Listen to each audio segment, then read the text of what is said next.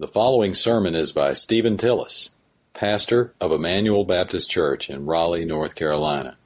Please visit us at 2100 Noble Road in Raleigh or on the web at ebcraleigh.com. And now, here's Pastor Steve. Amen, church. Let's take our Bibles this morning, turn to the book of Exodus in the Old Testament. If you're visiting with us, there's a Bible in the pew back right in front of you. If you'll open it up, the very first book in your Bible is Genesis, and then the one right after that is Exodus. Exodus chapter number 20 today. We find ourselves in the middle of this series on questions in the Catechism. The question number 8 for today is, what is the law of God contained in the Ten Commandments? What is the law of God contained in the Ten Commandments? And for those of you that have gone on a little farther, if you're looking to join us, if you have a smartphone or a device at home, you can simply get a free app called the New City Catechism. And if you're not into that, you'd rather have a paperback or something, a hardback to read, right out on the welcome desk on your way out is a copy of the New City Catechism. I'd love for you to pick one of those up, to follow along with us. It's a great way to disciple yourself, disciple your spouse or your family, and just walk through these questions together. I think you'll find it rather simple but profound for our lives as we work through this together. And so question 8 today is, what is the law of God contained in the Ten Commandments? And so this is a bit of an overview lesson today. For the next several weeks, we'll take, next week we'll handle Commandment 1, 2, and 3, and then 4, 5, and 6, and so on and so forth as we work our way through God's law in the Ten Commandments. So today, verse 1, 2, and 3, let me read those, and then we'll go to the Lord in prayer together. Then God spoke all of these words, saying, I am the Lord your God, who brought you out of the land of Egypt and out of the house of slavery. You shall have no other God before me. Let's bow for a word of prayer. Our Father, we love you and thank you for your kindness and mercy. And even now, just thinking about praying with the deacons before the start of the service, Lord, as we were wanting to pray with anticipation, we want you to show up. We know that you're here, and we plead and ask and even beg for the very presence and power of the Almighty God through your Word, through your Spirit, Lord. In fact, we're thinking of the old song, Lord, unless the Spirit of the Lord descends, we are meeting in vain. We need you.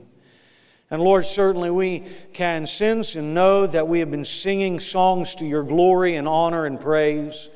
We ask that you would be pleased, Lord, by our worship through music, through giving, through prayer, Lord, through our fellowship together, our Bible study hour before. And now as we open your word, I pray that there would just be a sense in all of our hearts of focusing upon you and your Son and your law. I pray that if there's somebody here today, member or visitor, that has never truly put their faith and confidence in Jesus Christ, oh, please, God, make this the good, glad day in their life, that they stop trusting themselves. They cast themselves under the mercy of Jesus, plead for Him to save them and become a new creation today. We plead for that. We pray for our membership that is here today. Lord, that you would change and transform our lives, that you would do the rough and the difficult and the hard work of transforming us, that putting off of our old self and putting on of the new self of Christ Jesus. Lord, I pray for my brothers and sisters that have shown up here today. They've been working hard for you all week, and yet we find ourselves still stumbling, still failing, still coming short. We are in need of your mercy, your grace, your challenge. Help us. I pray for my brother and sister that may be here today who is far from you. They have experienced grace at a moment in their life. They have been converted from death to life, but they're not walking as close to you as they once were. We pray for the gracious conviction of the law of God upon our lives. We pray that the Spirit of God would move inside of us and help us and teach us to be more like Jesus. I pray for you to do your work in your people on this day through your word. And we will not stop. We will give you glory and honor and praise. For it is in the name of Jesus Christ we do pray these things. Amen. So let me just give a little bit of an overview today as we talk about this and some points to take home. So we want to say, the question is, what is the law of God contained in the Ten Commandments? And so you might hear sometimes somebody say that the Ten Commandments is the law of God. Well, that's probably not the best way. In fact, you might even hear me refer to it as that, but that's simply a habit over time. But really, it is the instruction of God, and it's called the Decalogue. The Decalogue, and that's just two Greek words put together, deca meaning 10, and log coming from the word logos or logos meaning 10 words. And so when Moses goes to the mountain and God gives him the Decalogue or the 10 Commandments, He really gives him 10 words to bring back to His people, not so much as that the Old Testament is simply law and the New Testament is grace, but that these are the instructions of God that reveal to us His character, His nature, and how God wants His people to respond and interact with Him and interact with other people. So in an overview sense today, let me begin by giving you the structure that you'll find in verse 3 following down to verse number 17. So the law of God or the Decalogue or the 10 Commandments are broken into really two sections. The first 4 commandments are commandments toward God. That is, the way that we respond, the way that we interact toward the God of heaven. So the very first 4 commandments are the way that we behave toward the Lord. And then the last 6 commands of the law or of the 10 commandments deal with the way that we treat each other, right? And that's just exactly what we studied last week. Jesus Christ is here on earth, and one of the scribes comes to Him, a lawyer that's proficient in the Old Testament, and he says, "What's the greatest commandment?" And Jesus said, the greatest commandment out of all these 613 laws, the greatest commandment is to love the Lord your God with all of your heart, with all of your soul, and with all of your mind. And the second is like to it, love your neighbor as yourself. And on these hang all of the law and the commandments, or all of the law and the prophets. And so what was Jesus saying? He was simply giving you a twofold understanding of the 10 commandments. The first 4 commandments are your relationship with the God of heaven, and we'll look at that in a minute. And the last 6 commandments are your relationship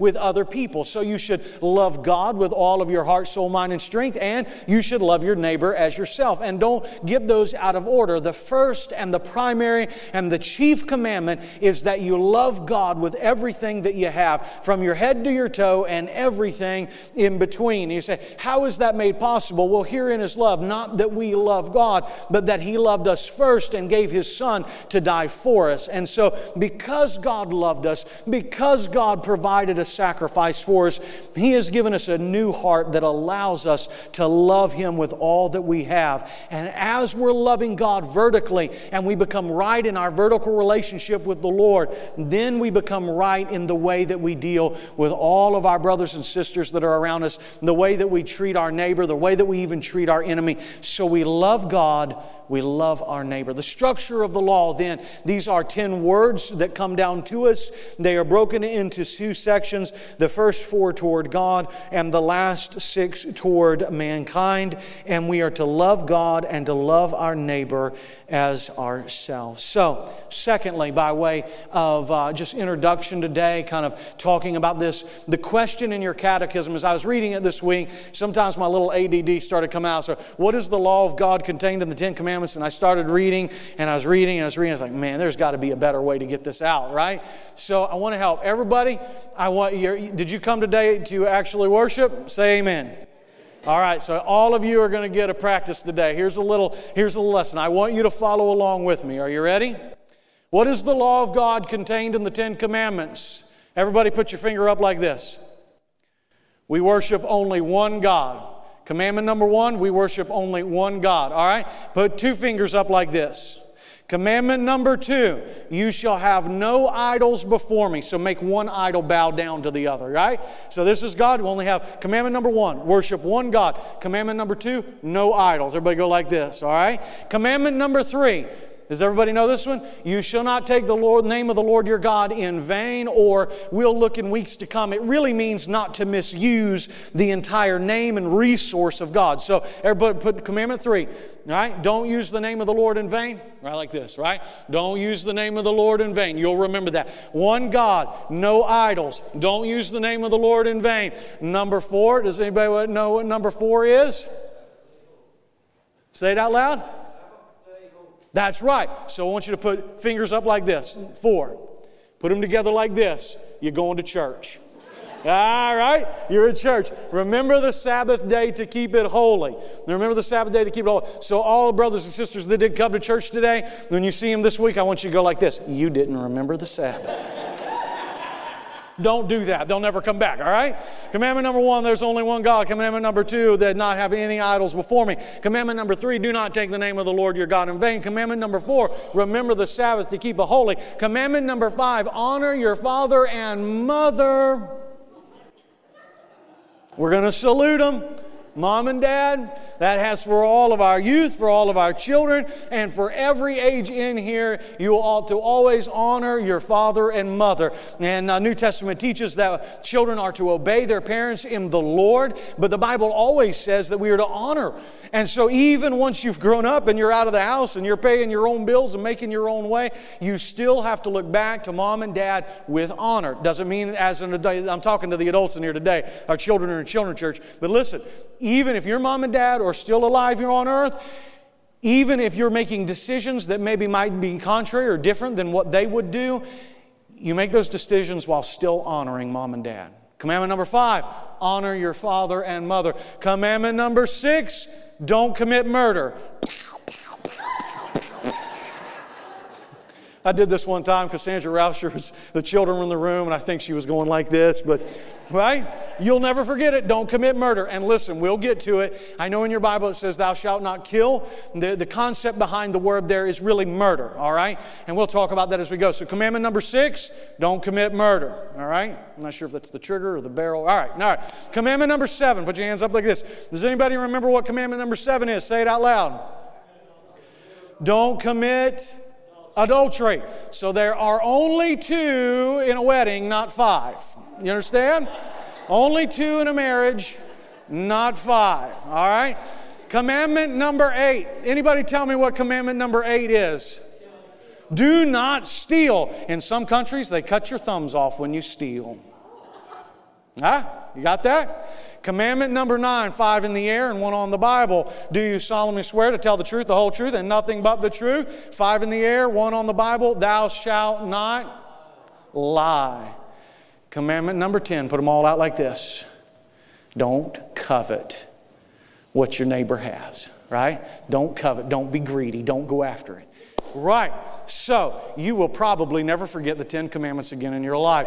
Commandment number 1, there is only one God. Commandment number 2, have no idols before Him. Commandment number 3, don't take the name of the Lord your God in vain. Commandment number 4, remember the Sabbath to keep it holy. Commandment number 5, honor your father and mother. Commandment number 6, don't shoot anybody, okay? Commandment number 7, don't commit adultery. Commandment number 8, don't steal or your thumbs will get cut off, all right? Commandment number 9, 5 in the air, 4 on the Bible. Tell the truth. Don't lie. Commandment number 10, put your hands out. Don't covet other people's property. Okay? So, we talked a little bit different, a little bit interactive today, right? And you should enjoy this. Sometimes when I'm preaching, I'm like yelling at you and stomping all over your toes. Today, this is more just a lesson. We're learning together, and we want to walk our way through these commandments together over the next several weeks. So we understand, first of all, today a little bit of the structure that when we look at the 10 commandments, they are broken into 2 portions for us. The first 4 of those have to do our relationship with the God of heaven. The last 6 of those have to do with the way that we love other people. And we remember that Jesus said, love the Lord your God with all your heart, soul, mind, and strength. Love your neighbor as yourself. And now I've given you a tool. And so here's what I want you to do. All week, I'm going to pray that the Spirit of God, you're going to be on a plane somewhere. You're going to be driving down the road. If you're driving down the road, don't do like 5, 6, 7, and 8, okay? You got to keep hands on the wheels, all right? But I'm going to pray that when you're at work and when you're at home and when you lay down and when you wake up and when you're with your children, when you're with your friends, that really sounds like Deuteronomy chapter 6, verse 4, number 4. that when you awake and when you go to bed and when you rise and when you're at work, that you teach the commands of God to your people. So I'm going to pray that this week, those would come back to you and you would start thinking about the law of God. We live in a country, we live at a time where I feel like it's really necessary for us just to get those basic, and you might leave here today and say, Pastor Steve was preaching a children's sermon. Well, I want you to know there are lots and lots and lots of people in the world that even call themselves believers that could not just come here and say to you, these are the 10 Commandments. And these are 10 basic laws of God that reveal His character to us and His goodness and His mercy and His grace. And so I want you to have those in your mind. And this week, start to walk through those together and remind yourself there's only one God. I'm not to have an idol. I don't want to take God's name in vain or misuse God. I want to make sure that I remember the Sabbath to keep it holy. I want to make sure that I'm always honoring my father and my mother. And we'll talk about the deeper entrails of that where we're talking about those that are in authority. And I don't want to kill. And you remember in the New Testament, Jesus said, lest you make a legalism out of this. And Jesus said, if you have anger in your heart toward your brother, it's as if you've murdered him. Wow. You know why Jesus said that? Because there were a whole bunch of religious people that made more out of the law than they did the God of the law. And they felt like if they had everything done outwardly, but their heart was still wicked, that they were right with God. And Jesus comes along and says, listen, it's not just not shooting somebody, it's loving them instead of hating them. Right? And you're going to make sure that you're not going to commit adultery. And Jesus did the same thing. Jesus in that, I'm going to move these out of the way because I like to walk just a little bit. Jesus did the same thing on that commandment too. You see all of those Pharisees, they were saying, well, I've never committed adultery in my life. And Jesus looked all of those guys in the face and He said, yeah, but if you commit adultery or if you look on a woman to lust after her, it's pretty much the same thing as if you've already committed it. Oh my goodness, do you see what Jesus is doing? Jesus is saying the law that you thought that you were keeping correctly the whole time, it's really a lot grander and a lot more glorious and a lot harder than you could ever imagine. And what Jesus was trying to do is to get all of the religious people to say, whoa, if I'm ever going to be able to keep that, it's not just a matter of doing it on the outside. Something's going to have to change in here to give me the capacity to do that from the inside out. And I'm not going to steal, right? And I'm not going to covet. So, let me give you a third point. Look with me at the text. Let me just walk through this just a little bit. So, number one, the structure of the law. We discussed that. Number two, you now have some steps for memorizing the 10 Commandments. Number three, the law or the 10 Commandments is rooted in grace. Everybody say this with me. The commandments are rooted in grace. Can you say that? Let's try it one more time. The commandments are rooted in grace. Now, you remember I told you when we started this that the New City Catechism that we're using is wonderful. It's a tool. I love it. We're going to use it and keep using it, but it's not Scripture, okay? It's not perfect. It's not inerrant. And I think this week if they could go back, they'd probably tweak it just a little bit because the verse that they used, they only used one verse, and it was Exodus 20, verse number 3. They started with the first one, you shall have no other gods before me. But brothers and sisters, look back down at the Bible. There are two verses that come before you ever get to that one. Let me read those for you. Then God spoke all of these words, saying, I am the Lord your God, who brought you out of the land of Egypt, out of the house of slavery. And then we get to the law. Then we get to the commandments. Then we get to the imperative of what God wants us to do. But I want you to know today, before God ever demands anything of your life, He has already sovereignly provided your redemption, your salvation by His grace alone. Amen?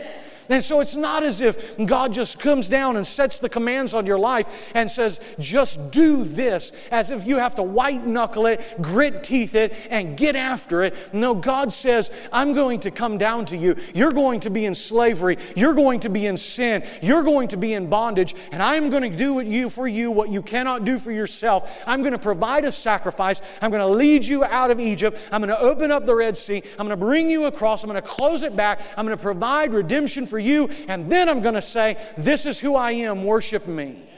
And not only am I going to do that, but the law, the very commands that I'm going to ask you to do, I'm going to open up the heart that you have, take out that stony heart, put in the heart of Jesus, and make it so that you can actually do what I want you to do. Isn't that wonderful? Now, let me just show you a couple of things in the text.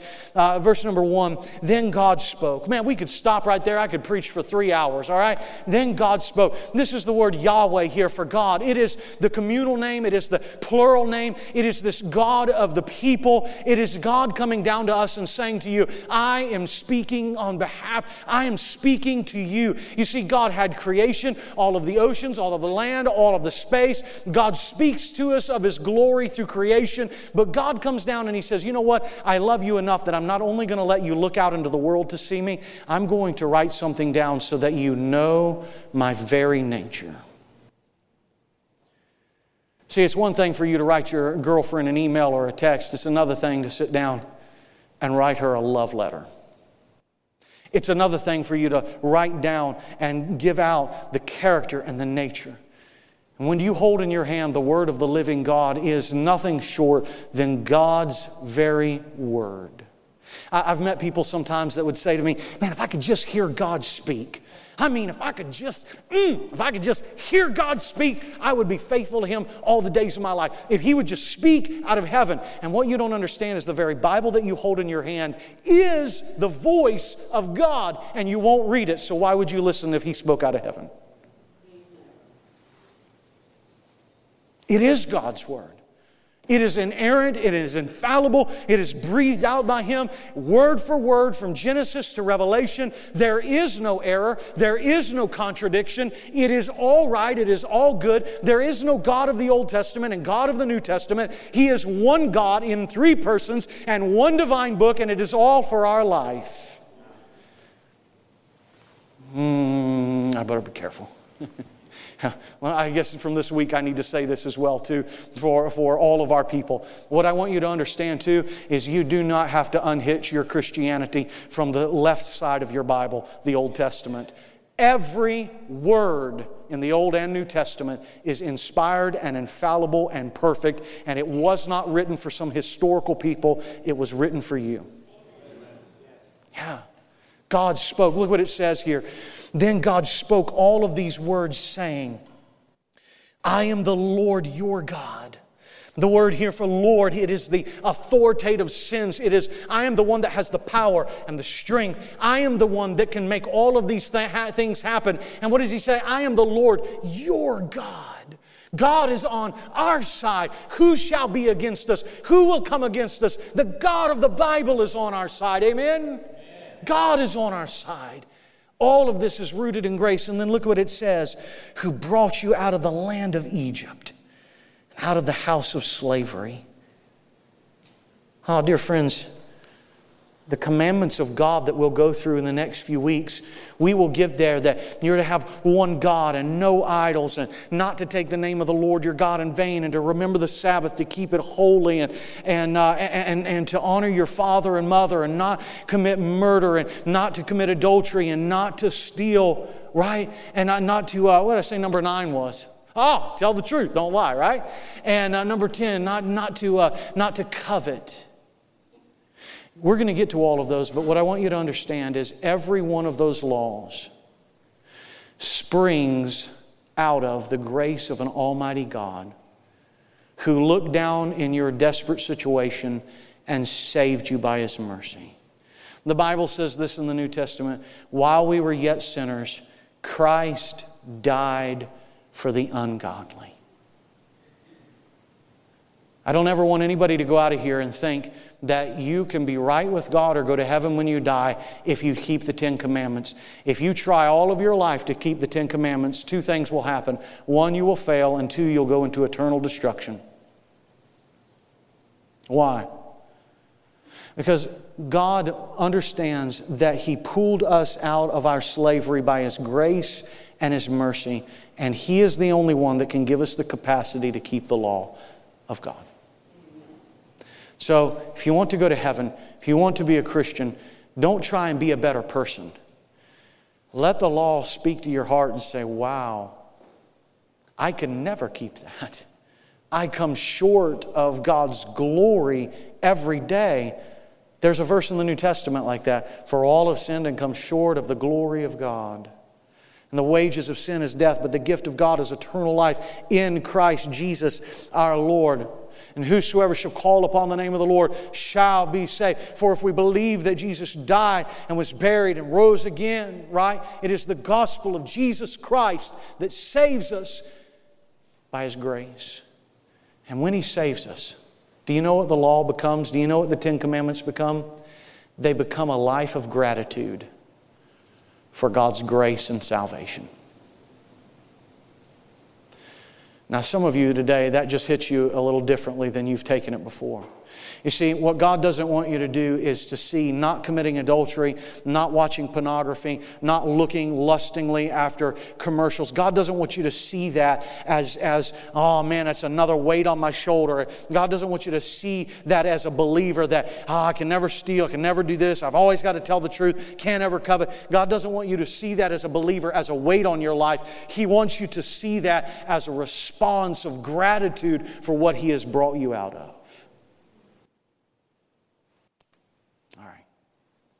Well, let me make another point, and how to use the law. How do we use the law? How do we use the Ten Commandments?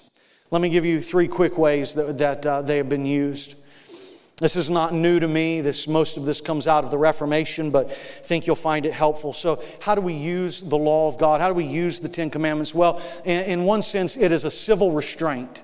You see, when societies or when cultures use this common law of the Ten Commandments, right? Have one God and no idols, and to honor God with our mouth, and to remember the Sabbath, to keep it holy, and to honor father and mother, and not to kill, and not to commit adultery, and not to steal, and to always tell the truth, and not to covet after other people's property. When culture does that, when a society does that, it provides a civil restraint so that we can actually have a decent society to live in. And do you know, I'm not going to get into it with you today as to whether our country came from Christian roots or not. Listen, there are a lot of lost people back there that started this country, okay? So I'm not going to get into all that. What I am going to say, though, is there has been a sense in our society in decades gone by, and even centuries gone by, where there was some conformity to these commandments. And it provided a sense of civility and restraint in our country. And the farther and farther and farther away from these that we get, you'll find the worse and the worse and the worse a society looks and acts. But the law has much more than just simple civil restraint. The law, secondly, reveals to us these 2 things: the righteousness of God and the sinfulness of human beings. The law of God reveals to us the righteousness of God and the sinfulness of human beings. And you can just simply see that when you read the law, you're reading the character of God. You're reading what He looks like and what He acts like and what His inmost being is. God is always honest. God never covets, right? God never commits adultery. In fact, the same words used here later on in this passage to say that God is jealous over His people. God never commits adultery on us. It is us who commit adultery on God by having false idols in our lives. You can't possibly mean I've committed adultery on God. Sure you have. Sure you have. You ever had anything in your life that was more important to you than God? Then you had a false idol and you committed adultery on Him. They'll say, no, God's always the most important. Let me see your checkbook. God's the most important. Where do you spend most of your time? God is the most important. What do you think about the most? See. It reveals to us the righteousness of God. Right? God doesn't have a father or a mother, but God is honorable. And even within the Trinity, there is this everlasting unity and honor between the 3 persons of the Trinity that is able to be modeled. And in fact, you see it modeled between Father and Son throughout the entire Bible and primarily in the New Testament. Well, just of course, God keeps the Sabbath holy, for it was Him Himself in the creation that after He had worked and after He had created for 6 days, that He said that we would have the Sabbath to keep it holy, to rest. Not because God was tired and worn out, but because God was saying, look and worship at what I have done. God always honors His name. You see, to take thou shalt not take the name of the Lord thy God in vain. If you think that means saying like the GD word, if you think that's the only thing that has to do with taking the Lord's name in vain, just wait till we get that commandment. No, when it says, whenever you read in the Bible something like, here's a New Testament term, there's no other name under heaven whereby you must be saved other than this, Jesus Christ. It doesn't mean that people are just simply saved by saying the name Jesus. It's a synonym, and what it means is whenever you see the name of God or the name of Christ, it not only means the person, but it means all the resources and all the capability that they bring to bear on any given situation. That's why we pray in the name of Jesus, not just simply to adhere to His name, but we are calling into being all that Jesus Christ is and does to come into impact on that situation.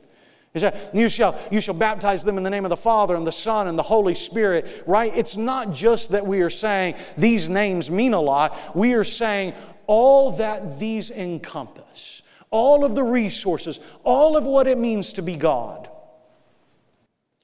You shouldn't take the name of the Lord your God in vain. Here's what it means. When you are living under your own power without the help of God, you're using His name in vain. Now, all the people in here like me that like to pick yourself up by the bootstraps and do your own thing, I'm going to make it, I'm just going gung-ho, and no matter how hard the situation, I can do it. The longer you live like that, the more you take God's name in vain. The humbler you are and the more you just come to Him and say, Lord, I want to work hard, I want to do everything that I'm supposed to do, but oh my goodness, if you don't help me, if you don't show up, if you don't change me. Whenever you're living on your resources and not His, you're using the Lord's name in vain. Yeah. It reveals to us God's righteousness. It also reveals to us our sinfulness. Let me move quickly. Listen, the law has a purpose. The New Testament says this, the law of God, the commandments were never meant to save you. In fact, just the opposite. They were meant to condemn you. Right? That's what Jesus is getting at. These people are telling Jesus, I keep the law. I keep the law. And what they mean is, I'm keeping it outwardly. I'm doing everything that I'm supposed to do. And Jesus goes right to the heart and says, you have anger in your soul. You commit adultery in your soul. It's in the heart. The heart's wrong. You need a heart transplant. In fact, Jesus said this, if your eye offends thee, go ahead and pluck that out. If your foot offends thee, go ahead and cut it off. If your hand offends thee, go ahead and cut that off as well too. Jesus wasn't playing games. Here's what Jesus was doing. He was taking to the natural and logical end the outward conformity to the law. If the law doesn't affect the heart but merely your outward action, then the best thing you can do if you are somebody who steals is cut your hands off and you won't do it. But do you realize what Jesus was saying is you could cut your hands off if you lust, right? Listen, if you're in here today and you're struggling with pornography, you're struggling with those kinds of things, even if you took your eyeballs and pulled them out of your head, Jesus is saying you still couldn't keep the law. One of my favorite characters from church history is Jerome. He wrote the Latin Vulgate. He loved the Bible so much, he traveled to Bethlehem and spent 20 years in Bethlehem learning Hebrew so that he could translate the Old Testament. That's a pretty dedicated life, right? This guy, he went through a season in his life where he fasted so much to the point like it was detrimental, hurting his body, tearing him alive. He was doing all of these kind of things, these just hurting himself, self-mutilation and fasting and spending all of these things doing these things outwardly that have a place at some point, but he's doing it outwardly to try and do what only God can do inwardly. And he got to the end, and he was hurting and sick at this point in his life. And he says, I've come to realize that even all of this outward devotion does not change my heart and mind. He said, I still lust in my mind. You see, and Jesus goes on and says that the law of God, the Ten Commandments, they point out to us just how bad we are. That of course we don't worship one God. Of course we worship idols. We misuse the name of the Lord. We don't remember the Sabbath to keep it holy. We don't honor our fathers and mothers. We may not shoot anybody, but we hate people all the time. Look at the world around you. Do you think we would have this massive problems we have in this country and around the world if hate were taken out of the hearts of people?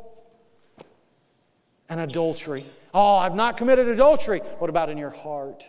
I've not stolen. Have you? I wonder if I steal from my son when I'm on my phone more than I should be.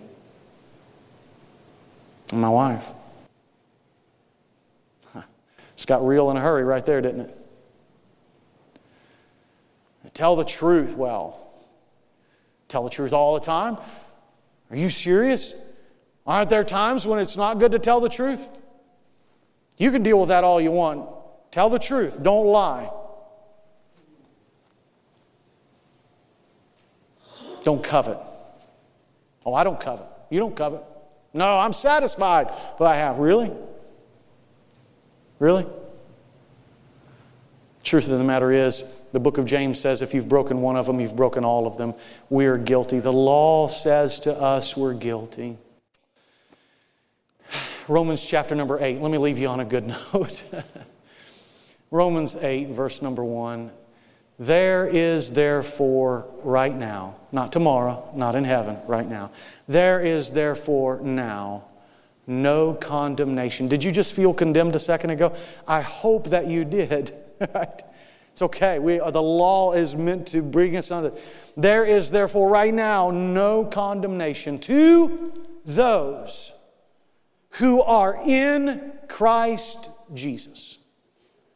For what the law could not do, weak as it was, not by its own self, but by our sinful flesh, He accomplished. Christ is the fulfillment of the law. And I must pick this up next week, but I want to close this time together. Nobody put your Bibles away. No zipping. I don't want to hear your zippers. No zippers. Ready? Listen. Recently, I listened to a sermon, and the guy was, I was coveting over his eloquence. It was beautiful. The guy must have had some sort of photographic memory. He was quoting stuff from all over the place. It was fabulous. It was soul-stirring. It made me feel good on the inside. But as he drew it to a close, I listened and listened and listened and listened. And I never heard what I'm about to tell you. And I feel like it was tragic. That God created a perfect world because He's perfect. And He put people into the world. And rather than trusting Him, they trusted themselves and obeyed themselves rather than God. And the Bible says that on the day that they did that, they surely died. They began to die. And that since that moment, every human being that's ever been born into the world has been born a sinful, fallen person. That we lie and we cheat and we steal and we covet, and we have anger and we're dishonest. All of those commandments come weighting down upon us. We are sinful people. And let me put the knife in just a little farther. The Bible says that we are the enemy of God. You say, I don't want to be the enemy of God, but you are. Our sinfulness is reprehensible and horrific to the holiness of God. And Jesus came into the world as God's Son And in the end, He will bring all of the nations together.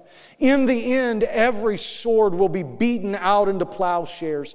In the end, there will be a river of water, and the streams thereof will make glad the city of God. And every tribe and tongue and nation and kindred will eventually come together. But all of that is birthed out of one place, the cross of Calvary, where Jesus died a horrific and an awful and a brutal death, taking into Himself all of the sins, all of the wickedness, all of the pain, all of the shame, all of the rightful guilt that everyone in this room and everyone in the world who would eventually believe on Christ, He took all of that into Himself and died a sinner's death and was raised on the third day so that every man, woman, boy, and girl who would have their heart torn open by God and believe on Jesus Christ, turning from their sin, putting all of their confidence in Christ, may have eternal life. I tell you on the authority of God's Word today, if you have never done that, you are hopelessly, hopelessly lost. And it does not matter how much the world comes together if in the end your heart has not been made whole by Jesus. You say, Pastor, what do I do? When we start to pray in a minute, right where you are, you don't have to have the best words. You don't have to know everything. But if God is working on your heart, why don't you pray to Him quietly and say, I want to give you my life. I have sinned. I have failed. I have sinned against you. And I need Jesus and His grace. And He'll save you. To my brothers and sisters that are in this room that have made that decision, I hope this week you'll play out the law and the commandments of God with your hands, but mostly in your heart. And to realize you can keep the law of God, not because of how good you are, but because of what Christ has done for you in here. Amen? Would you bow your heads and close your eyes with me just for a moment?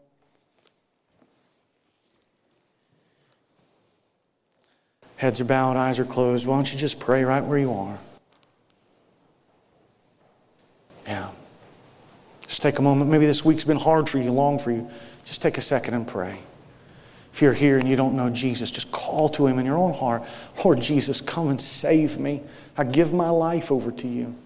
You make that decision today. Talk to me afterward. We will walk with you on how to keep the law of God. You're in the right place. We're going to do it week after week. But it begins by accepting the grace of Jesus. To my brothers and sisters, why don't you talk to God right where you are? You know, somewhere in the sermon today, I hit a chord. I know because I'm one of you, and I hit the chords in my life this week. Find the area. Give that over to Him. Confess it, forsake it. Receive His grace. And let's leave here today living right and holy lives. You've been listening to Stephen Tillis, pastor of Emmanuel Baptist Church in Raleigh. For more information and free access to other messages, please visit us at ebcraleigh.com.